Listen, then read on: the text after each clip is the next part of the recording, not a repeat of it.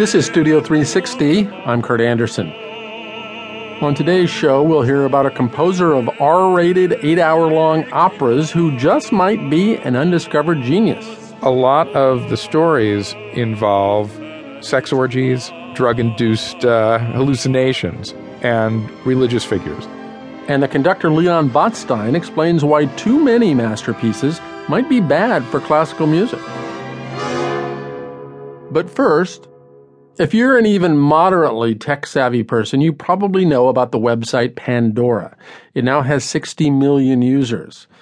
You choose an artist or a piece of music, and then Pandora creates a web stream catering to that taste.